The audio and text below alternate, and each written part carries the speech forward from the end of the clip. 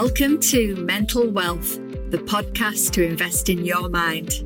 Here I will help you make sense of your mind and behaviours, giving you the tools to have your best life. There is so much to share, so let's get into this episode and explore another great topic.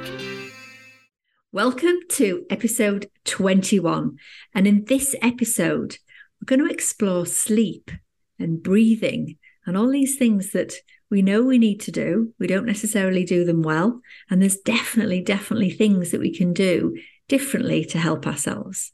And in this episode, I am delighted to say that I am joined by a good friend of mine, Joel, and he has definitely got loads of brilliant things that he can share with you, which is why I wanted him to be part of this episode. So welcome, Joel. Please introduce yourself. Thank you. So I'm Joel Jelen, and many years ago, I was very fortunate to appreciate the values of breathing properly, breathing optimally, breathing functionally. So you're thinking, why am I saying that? There must be a reason for that. Well, yes. And at the time, and good things come from uncomfortable situations, at the time I was poorly for a few decades, actually. And I didn't realize that what had happened to me was going to be the best thing that happened to me and would shape the rest of my life. And it would be to help others, more importantly, help others become aware of how they would breathe and its impact on their health, their well-being, their mood, their relationships, and their sleep. And I've literally slowly trickled my way to getting a following. And I spent many years thinking about the best book to write, or the first of a few. And I came to the conclusion that I thought I'd approach it from a kid's angle. So very young people, if they appreciate how we breathe, they'll tell mum and dad. They'll tell people that look after them. They'll tell their teachers. They'll tell everybody, because I've worked with young people before, junior, secondary school, and they are the most fantastic, the most enthusiastic when it comes to knowledge and education. Okay, later in teens, you get a bit more grumpy like I was. That's fair enough. There's loads of hormonal stuff going on, which I also cover in breathing, but I mostly talk about initially the awareness of breathing and how important it is and how well it can make you when you breathe functionally. I love the first bit that you said, and something that I'm really passionate about talking about. When there has been a challenge, something that hasn't been very easy, something that's been incredibly difficult, and actually that's turned into something so magical in the end. And again, similarly for me, and I think that's the first thing that I just want to highlight is that, you know, anybody listening in, when things are difficult, it can and usually means that something new and exciting is coming, to hang in there. So that's the first thing, which is slightly separate to the topic, but I think it's just a great example of remembering that we can gain some great things and your life can have a different turn just because of something like that. Sure. When you are poorly, you have time to think, you have time to read and ponder. You can be full of self-pity. Humans are good at that. You know this better than anyone, because you know all about the negativity bias that we have in our brains. And you spend your life helping people understand the brain. I just wanted to look at things from a mindfulness point of view. You'll appreciate that. And say, what's the best thing that can happen as a result of this? And started to read about lots of stuff to do with holistic look at our lives. And I think that when we're poor, when we can sleep well, and I know this from science now, having studied it for many years, we give ourselves the best possible chance of being healthy through the day and recovering from conditions. So it was my ambition initially to work out how I could sleep best to repair myself. And I started to see sleep as an event rather than, oh, you get tired at the end of a day and you go to sleep. No, you actually spend an hour, maybe a bit more, preparing for this event called sleep. And what's involved in the preparation is not just in that moment, it's also what you've done during the day. And bear that in mind if you're thinking about why you can't sleep well, because that's huge.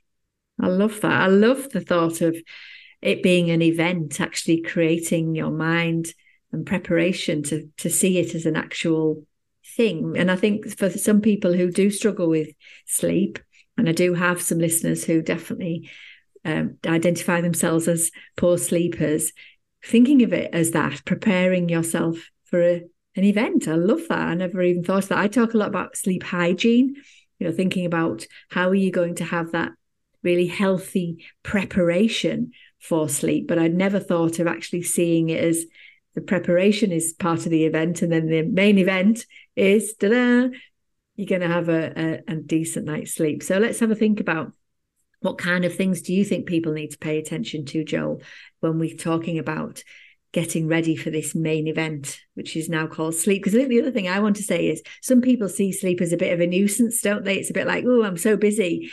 I haven't got time to sleep because I'm too busy and I'm trying to pack too much in. And actually, it isn't healthy to see it like that. I know I fall into that trap myself sometimes. I'm like, I could just do without having to go to bed here because I've just got too many things I'm trying to achieve. And that's actually just rubbish, isn't it? Because you're just not going to be able to produce good stuff if you haven't had a good night's sleep.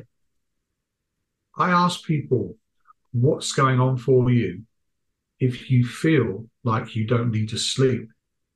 And after, sometimes it's 5 minutes, sometimes it's much longer, we get to the point where they admit that they're living in the fast lane, or as I would put it, they're living in sympathetic nervous system mode. Some listeners may not know that you've got two types of mode you can listen and operate in. You can listen in on the sympathetic and just live your life in sympathetic nervous mode, or you can look at the parasympathetic and you can have a balance between living in the two. Your nervous system loves a balance of the two, and people who I work with, it's often more prevalent in companies who are in a big growth phase, and it's often the CEO who comes to see me after a workshop and says quietly to me, I'd love to chat to you. We talk about sleep. We talk about why they can't switch off. It's adrenaline based, but from my point of view, it's how they're breathing, because as soon as you relax and slow someone's breathing, it changes their brain. It changes their mindset afterwards. So the key thing is to establish a baseline for anybody who doesn't think sleep is a good idea or is getting in the way, and see how they change. It's happened time and time again, but how you breathe is the baseline. So a lot of people come to me with lots of different symptoms to do with poor sleep, to do with health where they're not ill, but they're not well. And I say to them, don't focus on the symptoms. Focus on establishing, as I call it, that baseline. Get your breathing right and watch all that stuff, all those symptoms fall away. Love it. So you mentioned, Joel, to do right breathing. It'd be brilliant if you could share with people what you mean by right breathing. So I see breathing in terms of a concept as being light, quiet, effortless, through the nose, tummy-based, rhythmic, gently paused on the exhale. So inhale, exhale. Always make sure the exhale is longer than the inhale. Then a pause. And it's how we breathe until the comforts of modern life came along, until the pace of Western society came along. And it's about breathing so softly that the person next to you can't hear you breathe. It's about breathing so softly you can't hear yourself breathe. And if you breathe like that, you won't have the mood swings that are associated with dysfunctional breathing, the tiredness, the feeling of being gassed, the lack of stamina when you partake in sport, and when you do that event that we refer to as sleep, you won't struggle with sleep, because there's not a huge difference between your breathing rate during the day and at night. I love that. I think it's so important, this conversation, because so many people are hung up on that they're bad sleepers or that they're not fit or they're not happy, all these things that they're sort of focused on. And actually, you're telling us today that the sort of gateway to having good sleep, having happiness, having good exercise or good fitness is to breathe properly, or to pay attention to your breathing. And I think, since I've known you, I know I've become more aware of my breathing. You've shifted something in my own psyche. And, obviously I'm fairly tuned into a lot of this stuff, but you've really shifted my attention since I've started talking to you, because, I'm more aware of, is my mouth open, or what am I doing? What am I doing a little bit more? And I guess that's the first thing, isn't it? Is for people to start to just be aware of what kind of breathing they're doing so that they can then make that change. Yeah, it is very much so. So yeah, thank you for the compliment, Alison. Yes, awareness is the number one thing. So once you have the awareness, you can start looking at all the different traits that you may have, which tell you that you're a dysfunctional breather, and something that you can look at to change. And the changes are quite simple. It requires some commitment. But if you notice your mouth breathing, stop mouth breathing. If you can hear yourself breathe during rest, stop. Something I talk about a lot because it's in my company name, sniff, sigh, yawn. If you're regularly sniffing, sighing and yawning with big breaths, you're actually hyperventilating. You're over breathing. You take large breaths prior to talking, something lots of radio broadcasters, especially on breakfast shows, do. Take these huge breaths before they speak. That's hyperventilation. That's not good. That adds to your stress load during the day. Lots of upper chest and visible movement, same thing. Should never be seen that. You should always be invisible to the person opposite you when you breathe. So powerful, isn't it? And one of the things I think is really important to remember, or is almost a resource in itself, is that, to your brain and to your body, your breath is the ultimate. And it's the thing that it's always known, always, even all of us, our mums, the person that brought us into this life, we heard her breath first, didn't we? Before we'll have made our connection with our own. And for me, that it feels like we're all walking around with this incredible resource. And yet, what you're highlighting for us, Joel, is we don't use it to the best of our possibilities. Well, I think that we've got to be kind to ourselves here and say that as lay people, because the majority of people are lay people when it comes to breathing education, if we look at how we're nourished in terms of our education around health, well, aside from the pharmaceutical stuff, I'm not going to get into that. I mean, what are we taught in terms of what to do? We're taught to watch our weight, eat whole foods, go to the gym, exercise, sleep well, etc. All these things. And this is the stuff of PTs, the stuff of yoga, the stuff of mindfulness and meditation teachers, GPs, the NHS, and the whole holistic world. But the thing that's always been missing, that I've gone on about since about 1995, which just makes me sound old, is you can do all those things. And I've worked with so many individuals. I got into companies and done the same thing. But particularly individuals who tell me they're usually stressed out execs, by the way. They get up in the morning, they do the gym, they have their muesli, for example. They go to work, they smash it, they love work, they smash it. They have their organic salad and chicken for lunch, carry on smashing work. They maybe go swimming after work, followed by a very healthy meal, more organic salad, some organic fruit. They tell me about this beautiful piece of fish they made, and then they tell me about their sleep, which sometimes is good, often it isn't. But they never tell me how they breathe until I ask them, and then the penny drops, and they realise why they need to come and see me, and the likes of people like me. So you can do all those things, but if you don't breathe properly, I'm not saying you're wasting your time, but you will never achieve what you want to in terms of your overall life, in terms of your health goals and gains, until you breathe correctly. I love that.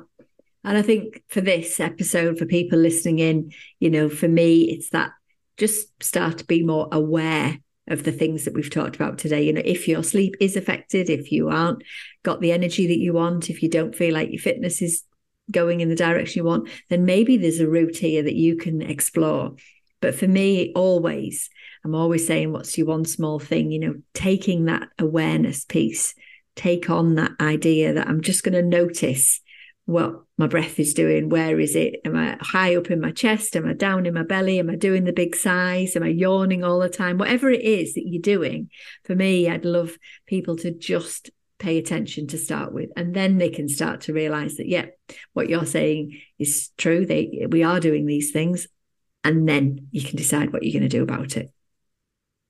I think the easiest way to look at this in terms of the awareness that you need to have, it's going to massively help your health, is to maybe look at, say, 4 things you do during the day. Most people do during the day, unless they're retired. Of course, when you're retired, you never have a day off. But if you look at eating, if you look at being at work, if you look at exercise, you look at relaxation, those 4 areas. So when you eat, a lot of people hyperventilate when they eat. They're using technology, for example, they're on their phone or they're walking along. So the rest and digest thing, pay attention to that, relax, help your body get the nourishment from the food it's eating. Yeah, eat great food. Definitely stay away from highly processed food. We know it's bad for us. Your breathing rate increases, by the way, far more when you eat highly processed food. It increases with all food intake, drink intake, but with alcohol and highly processed food, far more. So rest and digest when you eat. Relax, breathe from your tummy. Secondly, at work, if you work, think about how you use technology, if that's a thing for you. Make sure you don't mouth breathe when you use technology. Have that J-shaped posture when you sit upright in your chair. Make sure with your mouth closed, your tongue is on your palate. So tongue posture is a huge thing because it stops you mouth breathing. Okay? Thirdly, relaxation. If your posture is correct, if you're not mouth breathing, if you're breathing nicely from your tummy through your nose when you're relaxed, you won't start to suffer with your sleep. And that 4th thing, exercise.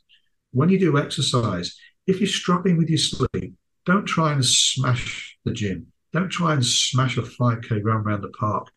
Be gentle on yourself, because your sleep dysfunction is telling you that you have a breathing dysfunction. And if you have a breathing dysfunction, be gentle on yourself when it comes to exercise, because it will only add and accentuate your sleep issues. So this is about being more kind to yourself. It's about being more gentle with yourself. It's about observing some rules about posture to do with the tongue, to do with tummy breathing, to do with nose breathing, but being more gentle on yourself and mindful of what you need to do. If you add those 4 things together, your relaxation, your eating, your work, your exercise, put those 4 things together in the way I've described, you then get a great equation for sleeping better. Such a great list of things to pay attention to. So thank you for summarising for everyone, and just hopefully for people to feel enlightened, really, to think that maybe their problem that they think they've got, their sleep, their diet, whatever it is, actually isn't that, or might not be as solid to that as they think. Brilliant. Please tell everyone where they can find you, Joel, because I'm sure there's a lot of people out there who've listened to this thinking, wow, I need to learn more about this. Sure. They can find me in schools, helping children and helping teachers understand how to breathe better. They can find me in the workplace. They can even find me in the high street, watching the world go by, having a coffee with a friend or a business colleague, watching people mouth breathe as they walk along. That's the kind of thing I do. That's a little bit niche, that, isn't it? They can find me online on social media, Joel Jelen, Sniff Sigh Yawn. And I've always got something, I like to think, helpful to offer people, which has helped me over decades to become a more relaxed person. I was never a hyper individual, but I become more relaxed. I become more fulfilled in everything I do. And my sleep is really good because of how I observe my breathing and how I breathe during those 4 elements during the day to help my sleep. Brilliant. And definitely, if you are in this space where you're curious about this stuff, when you do start looking into it, I can highlight it does start to really help you notice what you're doing, because that's what I'm definitely doing. As I said before, since I've got to know you, I've really been more aware of what I'm doing and thinking about my own position, my own breathing, etc. So if you are sitting there listening to this thinking, what am I doing? I've got my mouth open, I've stuffed my face with my dinner and I've not really breathed while I was eating it, etc., then hopefully this is a good space for you to pause and think about what's next for you. So thank you so much, Joel, for your time today, for coming on and sharing your wisdom with everyone. You're welcome, and thank you. I'll give you one final tip, but this seems to be many people's favourite tip of all the things I talk about. So people know, people joke, because I'm not a drinker. I love drinking sparkling water. And people say, you're always drinking sparkling water. Why is that? So it gives me a chance to talk about, very quickly, the CO2 in sparkling water, which makes it carbonated. CO2 is not a waste gas only. It's also an energy driver. And lots of people in sales jobs, in jobs in education, teachers, etc., lecturers, they love drinking sparkling water. And they've said to me, they've never understood why. Well, if you talk a lot, you're blowing out lots of oxygen and lots of CO2. It reduces your energy levels. The CO2 in sparkling water puts the energy back. Wow. Now, I did not know that. I definitely need to get some sparkling water. Brilliant. Great little tip there to finish off this episode. So thanks again to Joel. I hope you've enjoyed it. Thank you so much for listening in. And next week, we will be focusing on purpose. And I have a special guest, Marcus Matthews. So I hope you can join us then. Thank you for listening and sharing in this episode of Mental Wealth. Remember, you can subscribe wherever you get your podcast. My last question to you is, what is the one small thing that you can take action on from this episode? Message me on Instagram or through our website with questions you'd like me to explore. You'll find the links in the show notes. I'll be back with more tools and tips to make sense of your mind in the next episode. In the meantime, be kind to yourself. Bye for now.